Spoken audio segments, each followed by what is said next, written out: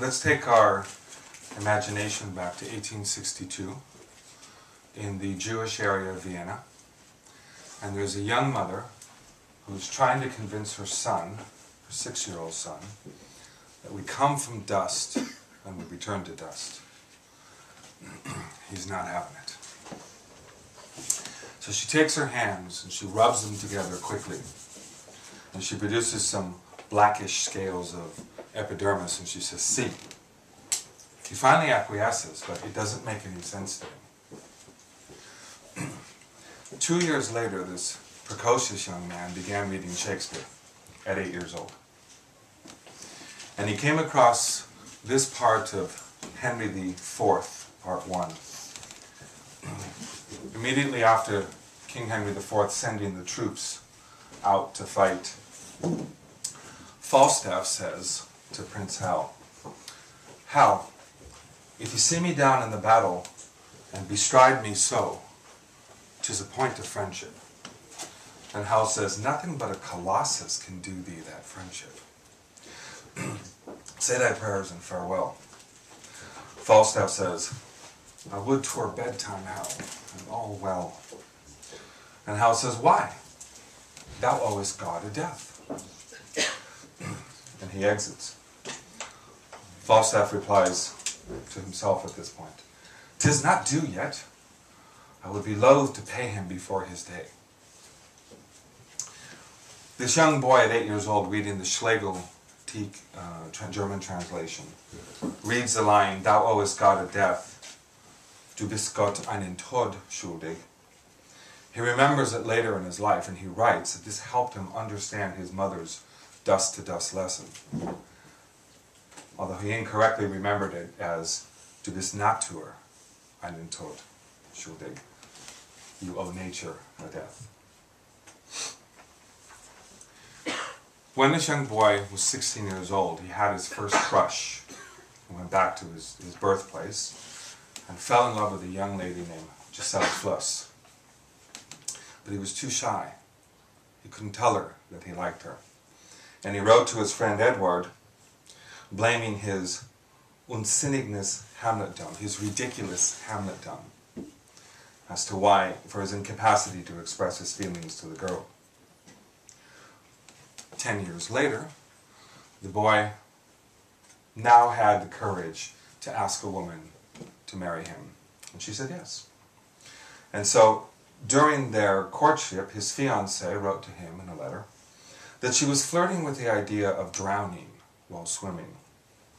He replies in the letter, quote, "There must be a point of view from which even the loss of the loved one would seem a trivial occurrence in the thousands of years of human history. But I confess I take the opposite extreme, one in which the event would be absolutely equivalent to the end of the world. But at least the world so far as I'm concerned. When my eyes can see no more, it can continue. What is Hecuba to me?" The shy boy has grown into the more resolute Hamlet, who, in the "Oh, what a rogue and peasant slave am I" soliloquy, uses the player's theatrical display of seemingly genuine feelings for the legendary Hecuba to contrast with his own inability to leap to action against Claudius. The young man became a famous doctor. And he invented a form of treatment that not only helped people who suffered from mental disorders, but also transformed how people saw themselves. But not everyone agreed with him. Many fought against his new discovery, and to his detractors he wrote, quote, "Many details, however, seemed to me to be so extraordinary and incredible that I felt some hesitation in asking other people to believe them, so that there was nothing left for me but to remember the wise saying that there are more things in heaven and earth that are dreamed of in our philosophy. Anyone who could succeed in eliminating his pre-existing conditions even more thoroughly could no doubt discover even more such things." In 1938, near the end of his life, the famous doctor, now a dying man, wrote a letter to his brother Alexander, bequeathing him his stash of cigars and adding, "The rest is silence." The boy, the man, the doctor, the Shakespearean is, of course, Sigmund Freud. Freud was fascinated with Shakespeare, and the plays exerted a huge influence on him and on the development of his work, Psychoanalysis. Siegfried Brouwer wrote that the plays were a means for Freud's self-constitution. He quoted from or alluded to Shakespeare's plays 107 times in his writings, including letters and written text during his 43-year writing career. He quoted from 18 of the 37 plays. There are 38 plays, but one wasn't translated into German at the time. So that's almost half of the plays. The play he quoted from the most, of course, was Hamlet. 51 times, 50% of the time, quoting from Hamlet. 16 times from Macbeth, 8 times from Julius Caesar, 6 times from Henry IV, Part 1, 4 times from King Lear, and an article that is partly written about a scene in The Merchant of Venice. Freud's texts that were the most Shakespearean, of course, the interpretation of dreams. 16 quotations or allusions to Shakespeare in the interpretation of dreams. Jokes and the relation to the unconscious, 11 in there. The uncanny, smallish article, 7 in there. Introductory lectures on psychoanalysis, 1916, 5. Delusion and Dream in William Jesson's Critiva, 4 references to Shakespeare. Totem and Taboo, 4 references to Shakespeare. He does some analysis of Richard III, character analysis of Richard III and Lady Macbeth in the essay Some Character Types Met With in Psychoanalytic Work, 1916. His letters are filled with references to Shakespeare. And then, of course, there's the authorship controversy, which we may get into at some point.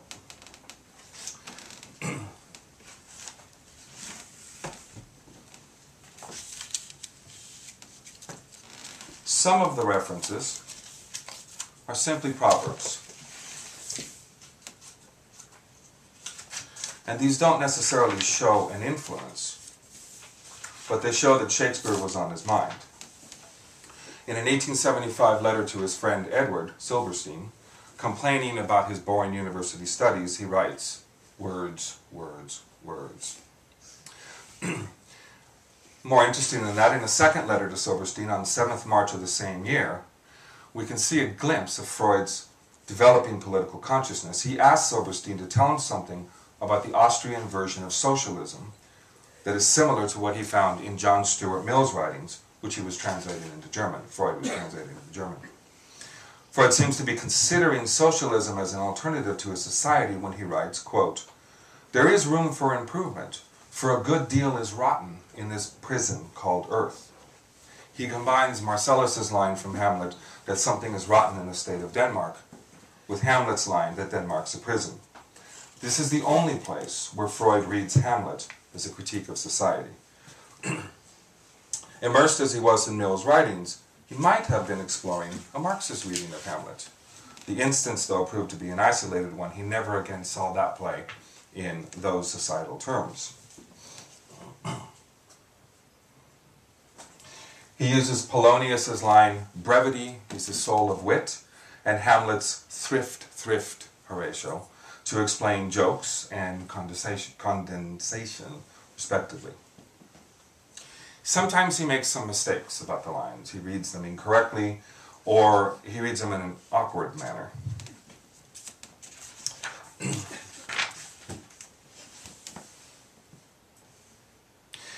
In the Ratman case study, Freud makes a mistake in comprehending Hamlet's poetry to Ophelia when discussing the domination of compulsion and doubt in the mental life of an obsessive neurotic. He writes that, quote, "A man who doubts his own love may, or rather must, doubt every lesser thing."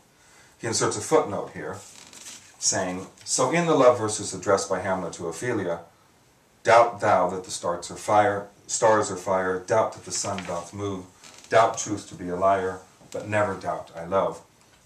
Hamlet's poem to Ophelia is not an example of a man doubting his love. It's exactly the opposite. While doubt is the theme of the play, Hamlet is at that point of writing the poem before the action depicted in the play, and before he found Ophelia spying on him for the court, at the height of his certainty about love for Ophelia. In his 1937 Construction and Analysis, written later in his career, Freud quotes a line from Hamlet with a very revealing metaphor. He is explaining that if an analyst offers an incorrect interpretation, it is only a momentary waste of time. It doesn't lead the analysand astray, because it will ultimately lead to the right answer when it is denied by the analysand, and new material comes to life.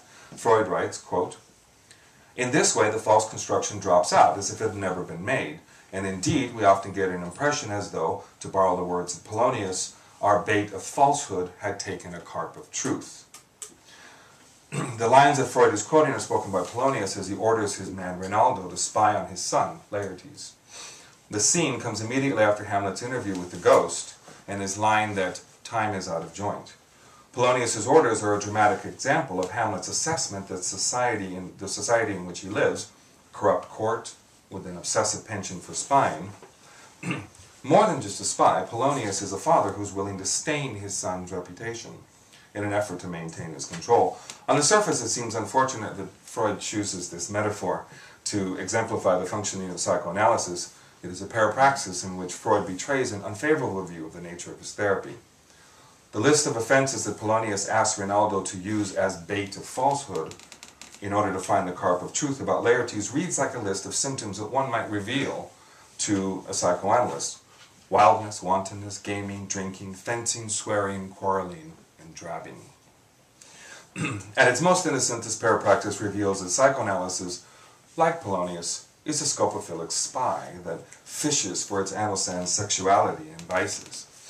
A little more sinister reading could be that Freud may be unconsciously identifying with the agenda of control that is a feature of the Danish court in Hamlet.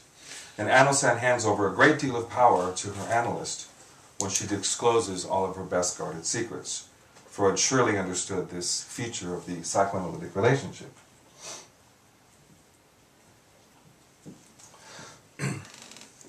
Now, before I go on to the formative influence, I want to mention that Freud's reading of Shakespeare was mediated through a number of other literary figures. Goethe would be one, possibly his second favorite poet. Heinrich Heine is another one, both of them heavily influenced by Shakespeare. And the Danish literary critic Georg Brandes, who Freud liked, read his books, gave his books as a present to his fiancée, and met as well. I make the case in my thesis, although I won't go too much into it tonight, that Freud was indirectly influenced by Hegel's dialectic. That psychoanalysis is in fact dialectic, even though we don't see his books, Hegel's books, in his library. If somebody wants to go into that deeper during the question time, I can go into that.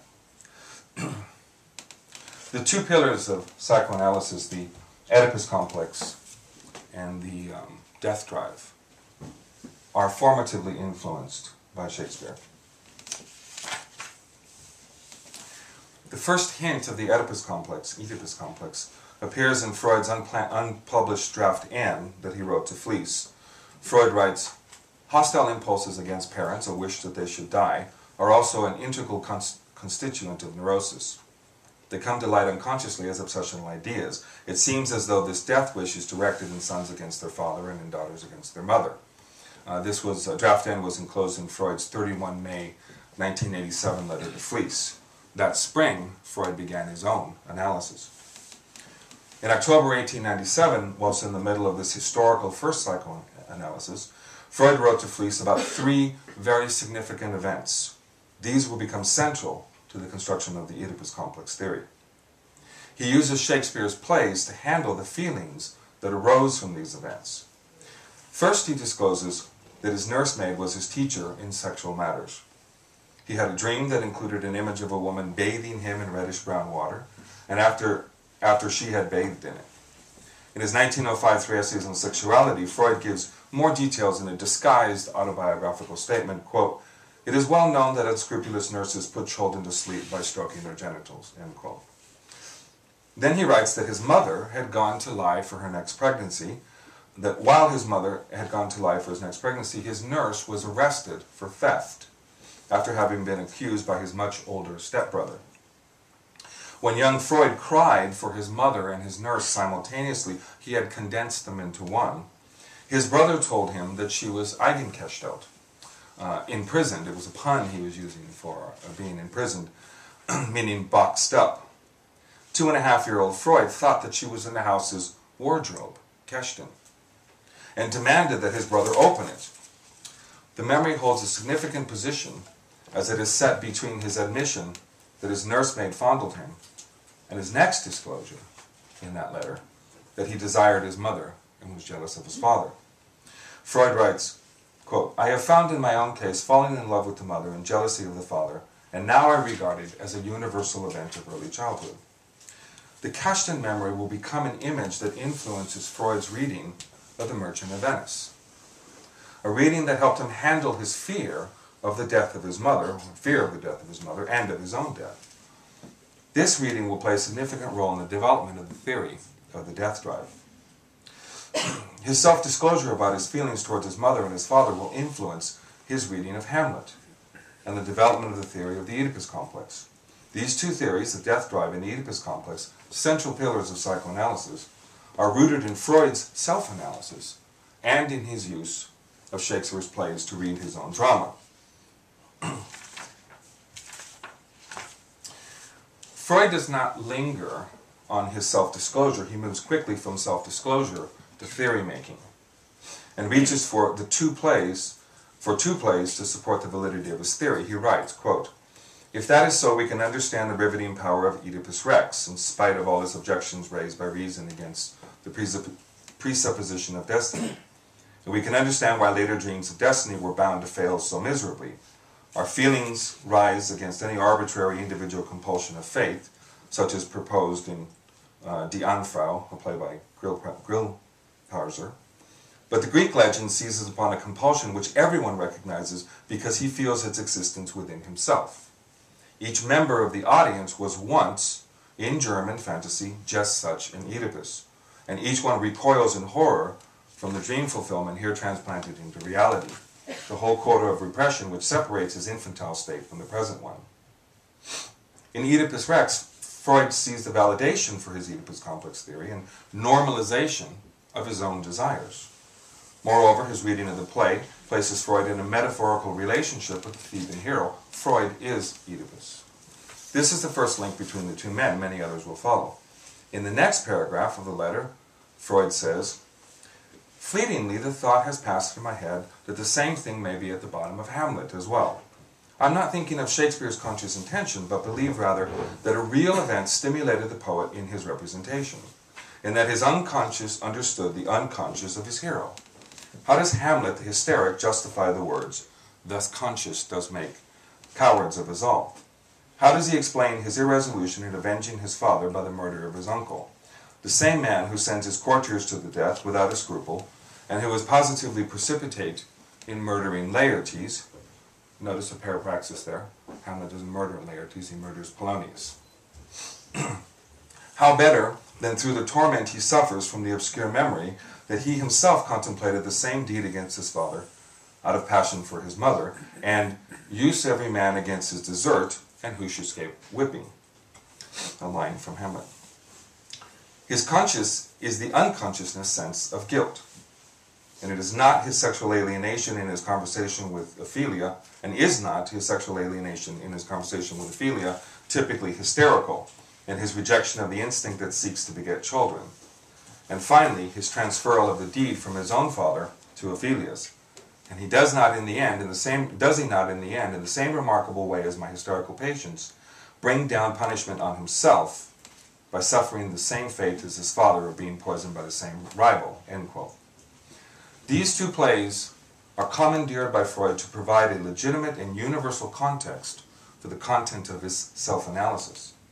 2 years after writing the letters to Fliess, Freud published the contents of his self-analysis as a universal theory in the interpretation of dreams.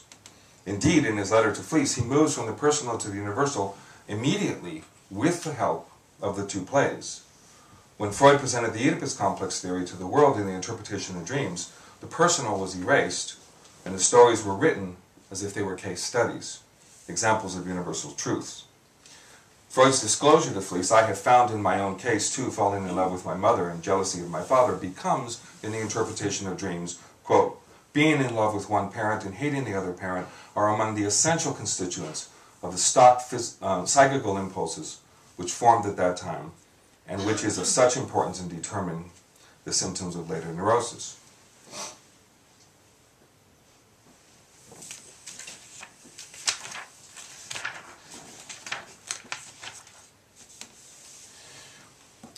Freud feels that the precipitating event that caused Shakespeare to write Hamlet is that Shakespeare's father died right before Hamlet was written.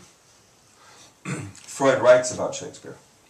"I observe in a book on Shakespeare by George Brandes a statement that Hamlet was written immediately after the death of Shakespeare's father in 1601. That is, under the immediate impact of his bereavement, and as we may well assume, while his childhood feelings about his father have been freshly revived. It is known, too, that Shakespeare's own son, who died at an early age, bore the name of Hamnet, which is nearly identical to Hamlet. Here the mechanism for converting the author's repressed wishes into a dramatic text is revealed. It is the process of deferred action, Nachträglichkeit, followed by sublimation. The first step of these dynamic processes occurs when the infant or child experiences sexuality. This may take the form of sexualized behavior from adults in the child's life or the child's own sexual and aggressive wishes. After puberty, with the dynamic pressure of sexual hormones, the memory of sexualization or aggression, which has been buried during a latency period, arises again and is confronted by the newly developed superego injunctions against it. The resulting clash of interests in the person's mind causes anxiety. If the anxiety is large enough, it will result in neurotic symptoms such as defense mechanisms that bind the anxiety. One of the most sophisticated defense mechanisms is sublimation, whereby desires and drives which are tied to childhood experiences are repressed back into the unconscious, displaced laterally into a socially acceptable activity, and expressed as this activity. The repressed desire can also be triggered by events such as the death of the person whom one wanted to kill or sleep with. This is Freud's explanation for the genesis of Hamlet in Shakespeare's unconscious.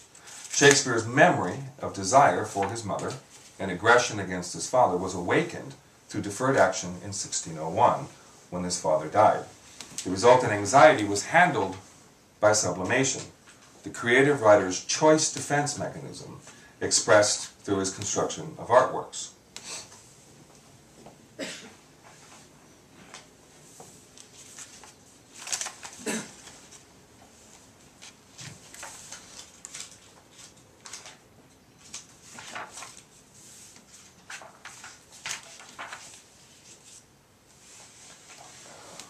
Freud's reading of Hamlet personalizes the play for the audience. It posits similarity between the drives and desires of the fictional characters and those of the real audience, and with this raises, R-A-Z-E-S, the fourth wall. In Freud's literary criticism, the function of the critic is to show how the creative writer offers audiences a glimpse of their unconscious landscape. The writer does this when he engages his defense mechanism, sublimation, in an effort to handle his own problematical unconscious desires. Since sublimation retains a connection to the primary desire, fictional texts, which are, according to Freud, the product of the creative writer's sublimation, stimulate in the audience a journey of regression back to their primary desires. Freud's self-analysis guided him through his own unconscious, and he turned to dramatic literature for assistance in this journey. Then, like the creative writer, Freud allowed his unearthed knowledge about himself to inform and be sublimated into his theory-making. Similar to the plots of dramatic literature, Freud's theories are meant to resonate with the hidden self-knowledge inside all of Freud's patients and readers. Those who deny the content of the unconscious landscape and its correlates in dramatic literature are repressing their own self-knowledge.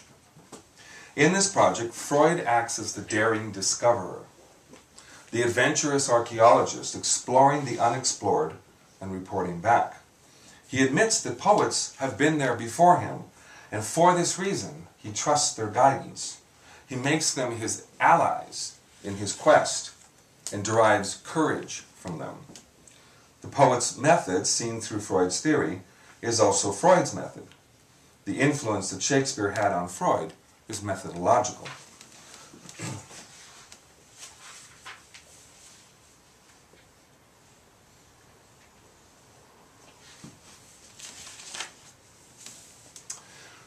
According to Freud, the dramatic mirror works because, quote, we're all ill.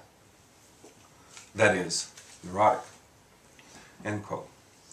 The audience observes the dramatic hero's strength and capacities, which derives energy from his repressed sexuality. In his essay, Psychopathic Characters on the Stage, Freud argues that the spectator in the theater can identify with the hero, a role which the spectator longs for, and that longing is based on the need for his unconscious desire to be aroused and discharged. The hero's moment of recognition, anagnoresis, is for Freud also the audience's moment of recognition. Before this moment, the unconscious desire has built up a charge of energy in the audience and is experienced as displeasure. The charge can be discharged safely through sublimation. In order to return to pleasure, which Freud defines as the absence of charge, an audience member experiences a dramatist's sublimation through the fate of his characters. This sublimation, with its resultant decrease in the charge of non-civilized desires, is necessary for the functioning of civilization. If during his own self-analysis, Freud uses reading of Hamlet for his own anagnoresis, then his identification with Hamlet served him as the means to sublimate his Oedipal wishes and bring them forth in the form of a theory. In this sense, he acted similarly to the creative writer. He did the hard work of self-recognition and played it for the world on the scientific stage, albeit most of the time as a disguise, in a disguise. Freud never told the world that he desired his mother and felt jealous of his father. Those were in letters that he wrote to Fleece, and when those letters were discovered, when he discovered that those letters were still around, he asked for them to please be destroyed. Fortunately, they weren't, and we have them today. One way in which Shakespeare's plays influence Freud as a means for sublimating at least 5 of his most problematic personal issues. Due to the manner in which Freud developed his theories, it is impossible to separate his personal issues from the work and the development of psychoanalysis. I know it's sometimes frowned upon to do a lot of biological work, and when I work with Marx, I don't do a lot of biological work, but with Freud, you really have to. It's in the method. First, there is a span of 40 years between Freud's first readings of Shakespeare at 8 years old and his discovery of the Oedipus complex and death drive at 40 years old. Shakespeare's plays help him handle his own undiscovered Oedipus complex and death drive during those years. Secondly, after he discovered the 2 drives, he presented him to the world through Shakespeare's plays, thereby allowing the extent of his own neurosis to remain opaque to the world. Thirdly, Shakespeare's plays were a medium through which he worked through his own fear of failure and his own fear of incompetency. Fourthly, he used his readings of the plays to process his relationship with the 3 most important women in his life: his mother, his wife, and his youngest daughter, his 3rd daughter, Anna. Fifthly, he used the plays to handle the extent of his death drive that went beyond his understanding of it. Freud's sublimation of these issues was not complete, and I'll discuss that last topic in a second.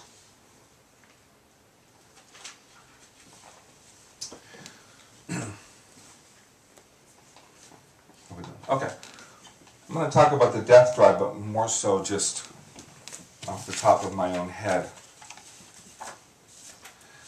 So in 1913, Freud was editing one of his books. Actually, it was in 1912 he was editing one of his books. And he had this sudden thought that there was a similarity between the 3 women, the 3 daughters in King Lear, the 3 caskets in Merchant of Venice, the 3 sisters in Cinderella, the 3 goddesses in the Judgment of Paris. There might be another 3 in there.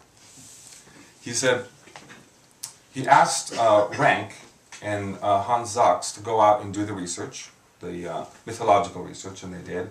He wrote to Abraham about it, and in a couple of days, he had his conclusions. So this was hot in his mind, but it wasn't published until 1913. And it was published as Das Motiv der Kirchenwahl, which means the motive of the casket choice, which unfortunately in 1925 Hubbard translated as the theme of the three caskets. Well, that's a mistranslation, because Wahl is choice, Kirchenwahl is choice. He discusses the three caskets in The Merchant of Venice. I'll just say a little bit about Merchant of Venice. I'm not sure if everybody, probably most people have read it or seen it. But there are three caskets that the protagonist, Bassanio, he must choose one of the caskets. If he gets that casket, if he gets it right, and he'll know it's right because when he opens it, there'll be a picture of his beloved Portia in it. Then he gets Portia, and he gets the island that she lives on, and all the wealth in the kingdom. And most importantly for Bassanio, as he clearly tells us in the first act of The Merchant of Venice, he gets to pay off his debts. This is what he's seeking. If he gets it wrong, the wrong casket, he can never again ask a woman to marry him. He can never be with a woman again. So that's the gamble of the three caskets. So in The Merchant of Venice, which of course is a problem play, but if we read it straightforward, Bassanio is the comic hero. He does choose the right casket. He chooses the third one. He gets Portia, and in the fifth act, well, actually in the fourth act they marry, and in the fifth act they finally, at the very end, go off to bed and have that comic creation of the heir that we're looking for in a comedy. Freud does not touch Shylock at all. Doesn't even mention Shylock. And I asked Jay Geller, who writes on issues of Freud and Judaism, why? In fact, it was here over at the other room. Why? And he said, what year was it? And I said, it was 1913. He said, during those years, Freud was really trying to backpedal away from any references to Judaism. Because the world was saying that psychoanalysis was a Jewish science, and he was trying to move away from that. And of course, Jung is wrapped up in all that. Right? So he doesn't analyze Shylock. If he would have, then he could have worked with the problem play aspect of it. Instead, he was working with The Merchant of Venice as a straight comedy. So as a straight comedy, we would expect that choosing the third casket, getting the fair Portia, the fair and wealthy Portia, and being able to pay his debts is something good. It's something that he wants. Freud says that what he's actually doing, what he's actually choosing, is death. And the way that he works towards that is, he said, caskets equal women in dream symbolism. And whenever you have three women, the third one is always death. So in King Lear, Cordelia is the one in whose arms King Lear dies at the end. There's a step in there I didn't say. The third woman is silent. And that silence stands for death. Now, one might ask, in the Judgment of Paris, how is Aphrodite silent? Well, Freud read it in a play called La Belle Hélène, in which it said, la troisième, à la troisième, elle ne dit rien. My French is terrible, but it says, the third one, she said nothing. So he takes it from that play.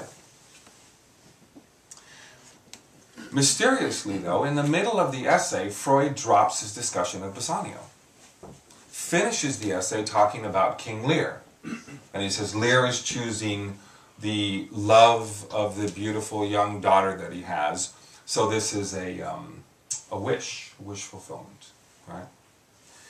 Earlier, though, he said that what Bassanio is doing is reaction formation. Well, wish fulfillment and reaction formation are two different things. King Lear choosing the daughter instead of death is not reaction formation. Reaction formation is when you're trying to push down an unconscious desire that you actually have and come up with the opposite one. That would be Bassanio. But Bassanio was dropped out in the middle of the essay. And what I'm arguing in my thesis is that the reason is because the essay was written in 1913, when Freud has not developed the theory of the death drive fully until 1920. So he doesn't have the words yet to go there, but he's working with it incompletely. But why is that striking him so much? A little story about a 6-year-old boy who didn't believe dust to dust. And his mother says, look, we're going to return to dust. And he looks up at his beautiful and slim mother, who he loves, has told us that he loves, well, told the fleece that he loves, but we found out. She's death. She is directly, he's looking right at death. I told you that he has 3 very significant women. His mother, his wife, and his 3rd daughter. It is almost literally in the arms of his 3rd daughter that he dies. If she could have been the one who injected him with the morphine, it would have been in her arms that he dies. He didn't let anybody else nurse him but Anna. And she nursed him all the time. And he told her, I want no emotion about this. He wanted her silent. The connections are all there. And if we're, as Freud says, have the courage to look deeply into it, we can see the death drive developing in Freud's mind as he's working to handle his relationship to the women who he loves Oedipally, but at the same time sees as death, the 2 central pillars of psychoanalysis, which he is handling with Hamlet and The Merchant of Venice.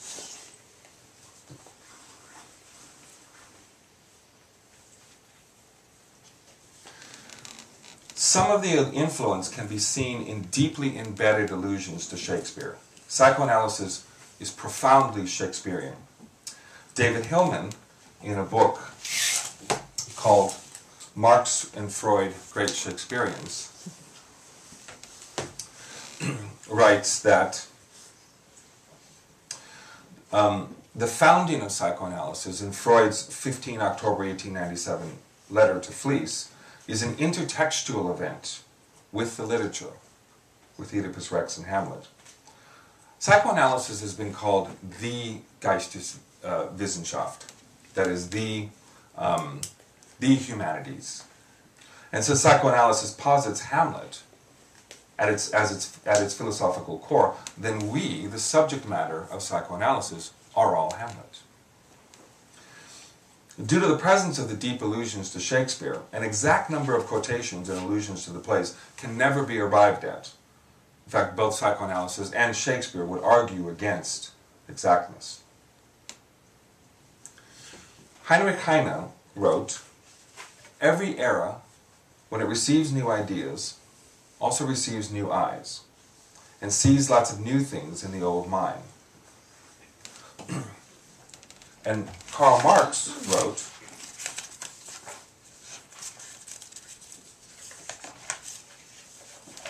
that men make their own history, but they do not make it just as they please under circumstances chosen by themselves, but under circumstances directly encountered, given, and transmitted from the past.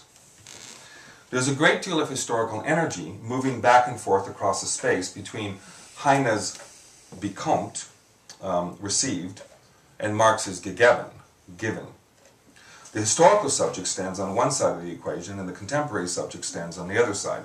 A transfer of circumstances, knowledge, consciousness, culture, technology, and history occurs between them. The historical subject gives, geben, and bequeaths, hands down, überliefern, the circumstances of the contemporary subject who receives them, bekommen. This is the influence read from Marx's point of view. This is historical materialism. However, there is in Heine's bekommt a more active description of the contemporary subject's role in historical change, in historical exchange. Bekommen means both to receive and to acquire. Even Marx's encounter for Handenden, sorry, my German's not that good either, is not as active as acquire. The subject acquires new ideas and new eyes with which to see the past differently. He actively rereads and rewrites the past from his position on the receiving end of history. Yet, where do the new ideas arise? From history, says Marx. The subject in the present reinterprets history while his interpreting consciousness is simultaneously being constructed by the history that he is reinterpreting. The two sides of the equation are dialectically and inextricably bound.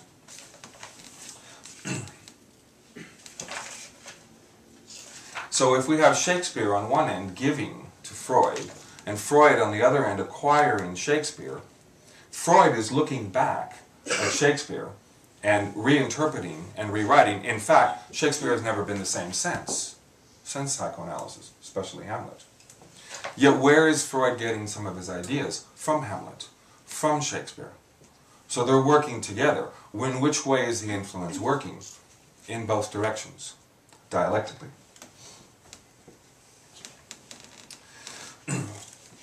Freud reads the Scottish King Duncan's lines, "There's no art to find the mind's construction in the face." With these lines, Shakespeare problematizes appearances. Throughout his plays, he suggests the unconscious. Macbeth's unconscious becomes visible to him. Is this a dagger which I see before me? The handle towards my hand, come, let me clutch thee. I have thee not, and yet I see thee still. Art thou not fatal vision, sensible to feeling as to sight? Or art thou but a dagger of the mind, a false creation, proceeding from the heat-oppressed brain? I see thee yet, in form as palpable as this which I now draw. Thou marshallest me the way I was going. And indeed, the unconscious marshals us all the way that we are going.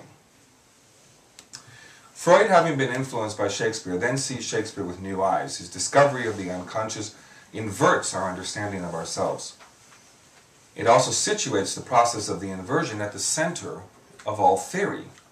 No theory can escape the process of inversion, and indeed, all modern philosophy, the dialectic, deconstruction, relies on these inversions.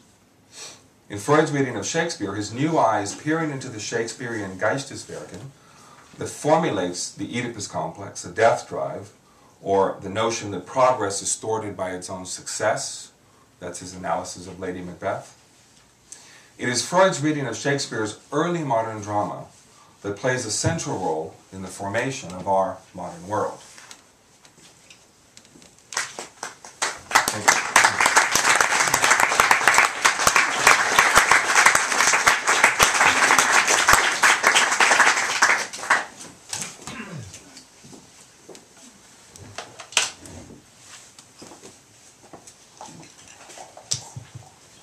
So we have some minutes for questions. I'm sure there are many. I'll just open it up to the floor. I think. Anybody has a question? Yeah. Did I mishear you? Did you say? Wait.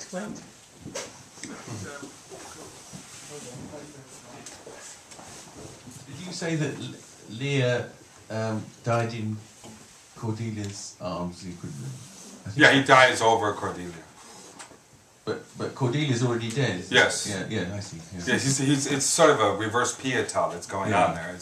He's right there on her. In fact, he's at her mouth with a feather, thinking that she's still breathing. Oh, I see. I thought, yeah. Yeah. The fact that the odd thing is that because and then you mentioned, of course, Freud in a sense dying in his daughter's arms, but the actual story on which Shakespeare was probably inspired by, as well as the old play of King Lear, was a contemporary story in which a woman called Cordelia Annesley did sort of rescue her aged father, whose two sisters were trying to swindle the senile father. I don't know whether you know that story. And it's a connection with Shakespeare because Cordelia Annesley marries Sir William Harvey, nothing to do with the doctor, but someone who had been married to the aged Countess of Southampton, the mother of Shakespeare's patron. So he would certainly have known that story. He would know. And it's a story of three sisters that two of which were wicked sisters trying to swindle their senile father, and the good sister was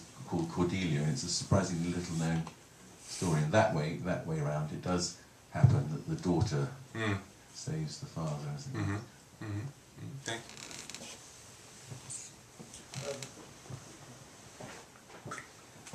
Two questions which possibly are related. The first one is, could you say something about Hegel's influence on Freud?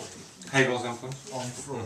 And the second question is, without Shakespeare, how much of the Freud that we know would we have?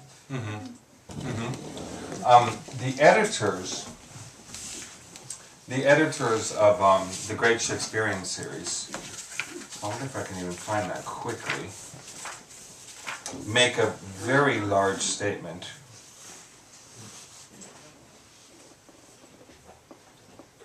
No, that's fine.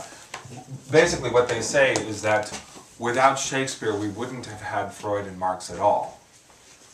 I think that's too large of a statement. I think it's too narrow of a statement because there were many different forms of literature and writers, literary greats that were influencing Freud and Marx, as well as philosophy and medicine in the case of Freud. But the particular Freud that we had is influenced strongly by Shakespeare, and Freud would have been different had there not been Shakespeare. And that's partly where the Hegelian influence comes in. One of the things that I argue is that Shakespeare was Hegelian dialectical avant la lettre. Obviously he hadn't read Hegel yet. But that in Hegel we have this idea of the unity of opposites, of being and nothingness collapsing into each other and fluttering back and forth effortlessly, and that the opposites are inextricable. You know, we also have the idea that the self is identified by the other, in fact, by the recognition of the other. Right? So again, we have this inextricability of the opposites. Okay. Well, all throughout Shakespeare, the opposites are defining each other. So, for example, in A Midsummer Night's Dream, which is a comedy, we have at the wedding ceremony, the celebration of the comedic closure, a tragedy being played, Pyramus and Thisbe, which, if it's played completely slapstick, totally slapstick, I think they missed the point. I was seeing it in San Diego a few years ago, and the guy playing Thisbe at one point, to the point where he says, "What, dead, my dove?" For a moment he went serious. And the audience had been just rolling in laughter, and for that moment we all just dropped into, "Oh, this is a tragedy," and then came back out of it. You know, Romeo and Juliet, obviously one of the greatest tragedies ever, isn't there in fact a comedy in it? Yeah, the Capulets and the Montagues at the end clasp hands, and it's in the opening sonnet where Shakespeare is writing that it is through the death that the war of the youth, that the war will end, right? Every history play has a rising in it. What's going to happen in the fall is defined by the rise. In fact, that's part of what the ghosts are about. For every person that Richard III plucks off, that person will come back as a ghost. So the rise and the fall define each other, comedy and tragedy define each other, male and female define each other, to be or not to be define each other, all throughout Shakespeare. I also looked in my thesis at Marx, and this absolutely and obviously defined Marx's work, and directly, because Marx was a left Hegelian, at least early in his writing. But I think that it also defines psychoanalysis, because the conscious is defined by the unconscious. There is a relationship of force going on inside of us between what we want to repress and the return of the repress. Yeah. So those are defining each other and creating what you see in front of you, what you see in the mirror every day is, you know, these relationships of force. The life drive and the death drive are defining each other. Even the death drive itself, which is sometimes hard to understand, how could it be a move towards quiescence and at the same time a move towards aggression?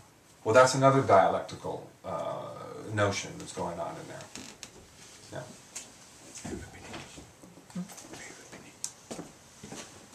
Oh, pass the mic back, I guess.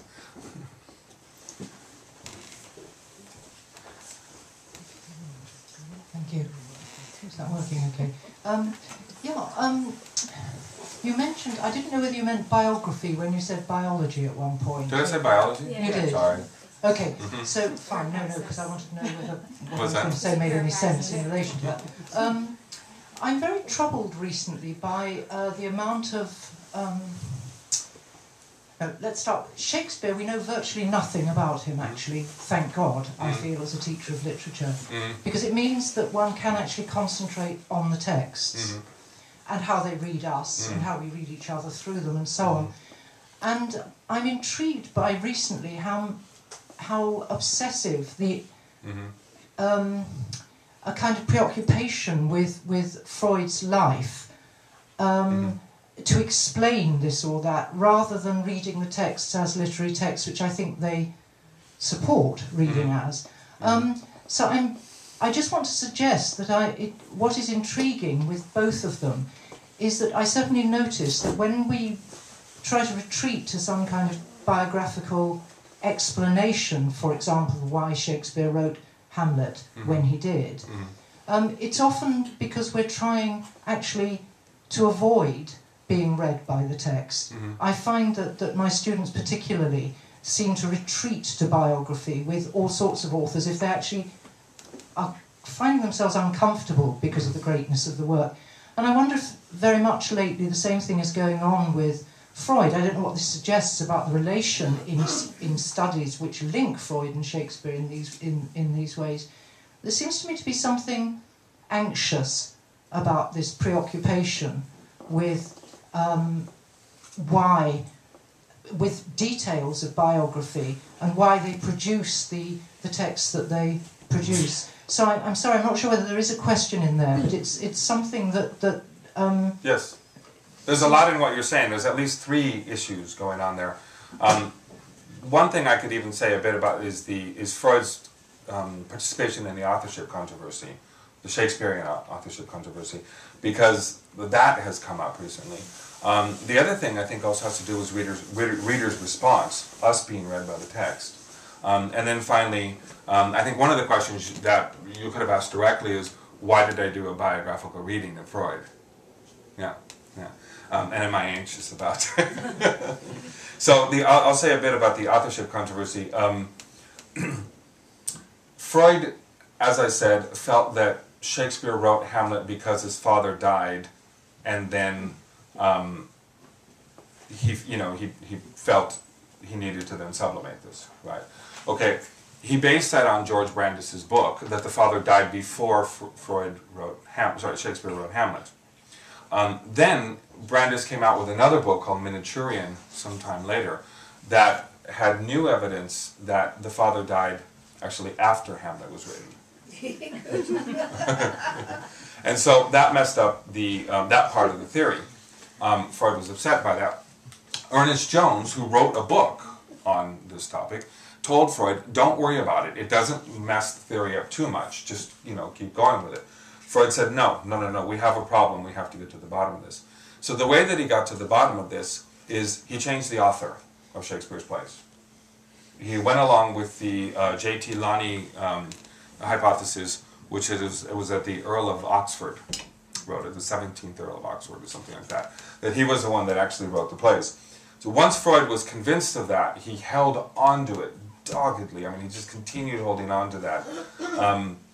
And in fact, even wrote to people at awkward moments, like when Ernest Jones's child died. He said, "Well, I think you should go look at the authorship controversy."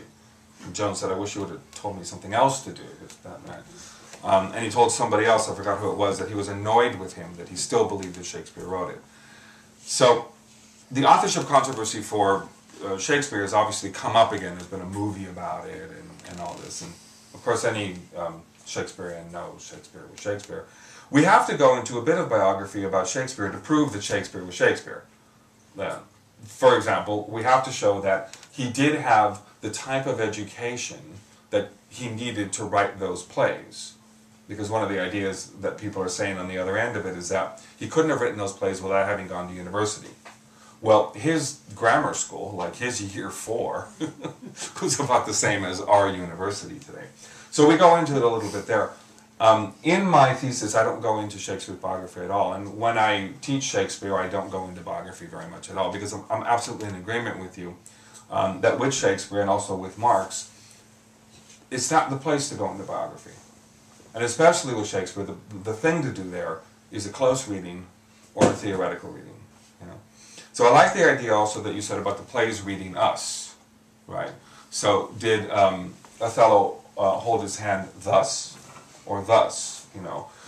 Is Hamlet does he want to get rid of his solid, sullied, or sallied flesh? Right? So, because I'm a Marxist, I go with the sallied, you know, I go with the fight, you know. So that reads me, you know. So I like that. Now, why Freud and biography? Well, I didn't set out to do a biographical reading of Freud. I didn't at all. I really set out to read. I read his collected works. I looked for the Shakespearean references in it. But what I kept coming back to is what I went into tonight. That it is psychoanalysis, the development of psychoanalysis is inextricably bound up with Freud's biography. I think that that is methodologically correct. I think that doing psychoanalysis, I think that studying psychoanalysis, I think psychoanalysis in itself is bound up with who we are psychologically. So that's why I did that. Can I come back? I'm afraid when you're talking about Hegel, I tend to think Jonathan Miller did once a critique of Shakespeare, saying in Shakespeare, in the midst of life, we are in death. Mm-hmm. Contrasting it with Racine, where you get tragedy, always, you know.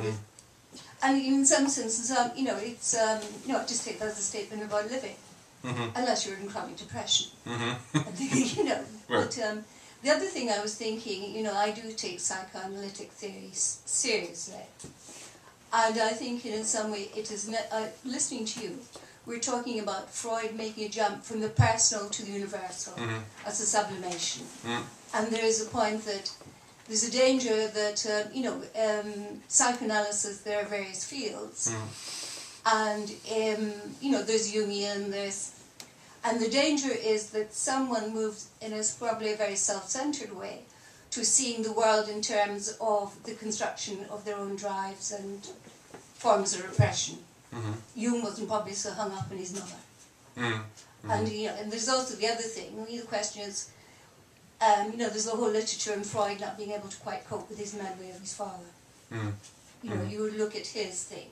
But I also want to make another point. Shakespeare, there's no way you can look at Shakespeare and work out what the man's basic underlying structures are. It's amazingly wide. And while the danger with Freud is that he, putting the centrality of Oedipus complex and the death drive, while I actually think the central concepts are repression and transference. And sorry to go on, I'm lecturing. And there's no such thing as a self-analysis because the transference has never been analysed. Sorry. Yes, there's a lot in what you said there. Yes, obviously there are different views. For Freud, he said, if you don't believe in the Oedipus complex and you don't believe in that being central, you haven't you don't have the shibboleth of psychoanalysis, and that's of course why Jung had to leave, Adler had to leave, Reich had to leave, So one of the things I say in my thesis in the beginning is what this thesis is not. It is not a discussion of the different types of psychoanalysis, or really a discussion of psychoanalytic theory and practice. Really what I'm looking at, and I didn't look at almost any other, a little bit of Laplanche, but almost any other theorist except Freud. I was really looking at what he was, what he was saying. I know there's a lot more to what you said, but I'll just leave it at that. I'm also intrigued by the connection you made with Aphrodite in the Judgment of Paris and the notion of women in silence, partly because it has a long tradition through Plutarch's conjugal precepts that a woman should be known not for her beauty, but for her ability, like a tortoise, to remain silent and in the shell. And they say testudine nella lingua, that the woman should not speak. And that goes on to my interest in Jean-Martin Charcot, when Freud, under his mentorship, went to the Salpêtrière Asylum, where women there, undergoing psychoanalytic treatment, especially the hysteric, would not speak. So I'm very interested in this whole idea of the death connection that you made, but also the silence as being a resistance or repression of the idea that the doctor could not get the woman to speak out her own condition. So I just wanted to bring that in as another layer to what you've been saying. Thank you, yes. I find that interesting. Yes, the women at Charcot's clinic were speaking, but in a physical language. They weren't given subjectivity, but they were definitely speaking. And there's that painting of the woman doing the arch, and all the men are, there's definitely something she's saying to them. In fact, she may even be performing that at some level for them. But it's not, there's not a place for her to have subjectivity and power at that moment to be able to say, this is what's going on with me. And in fact, what's going on with me has to do with what you guys do to me. I don't go much into that. I don't go into that at all in my thesis. But yes, thank you.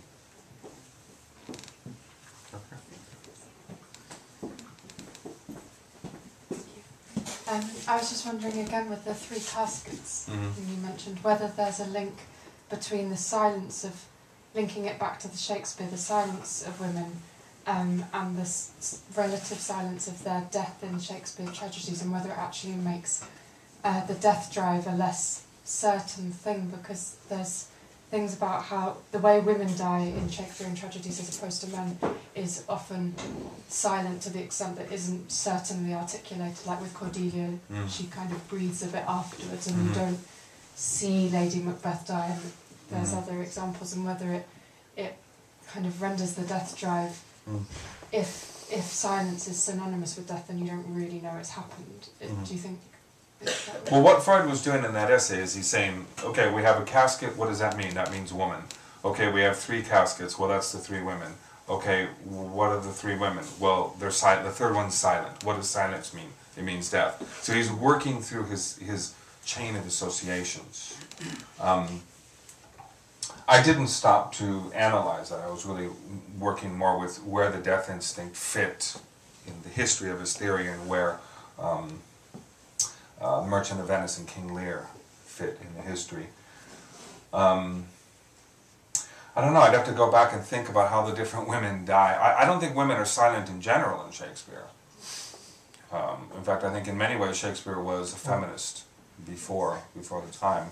But I'd have to go back and sort of do a cataloguing of how all the different women die, and so I'll consider that. Almost reversing the 3 of women, death and silence. Yeah. Okay, I'll take a look at that, yeah. There was the intermediate kind of link, so from the 3 caskets to the 3 women, and then Freud goes into a kind of mythology of nature.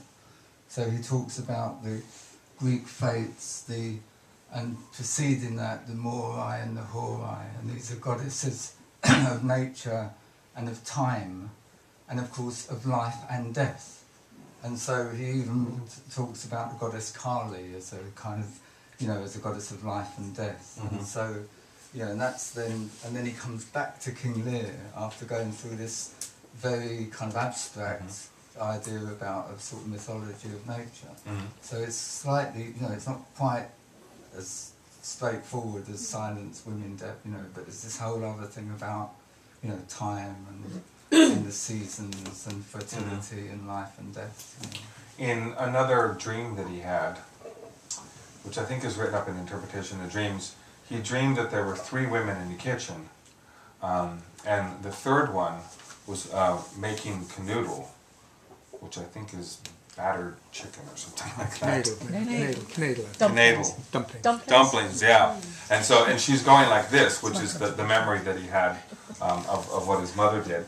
And he says in his analysis of the dream that they were the 3 fates. Yeah, that they were the 3 fates. So there's a lot, there is a lot more to the connection. We would have been here all night, but there's 390 pages to it. I think this will be the last.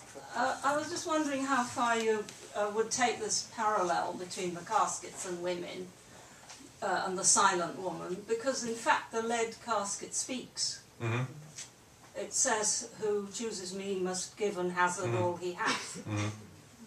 So how does this fit with the How far I silent would take woman? it, or how far Freud took it? Both. Okay. You and Freud. I disagree with many of Freud's readings of the Shakespeare plays, and my job was not to do my own reading of the play. I do that in my last chapter when I'm working with critical theory.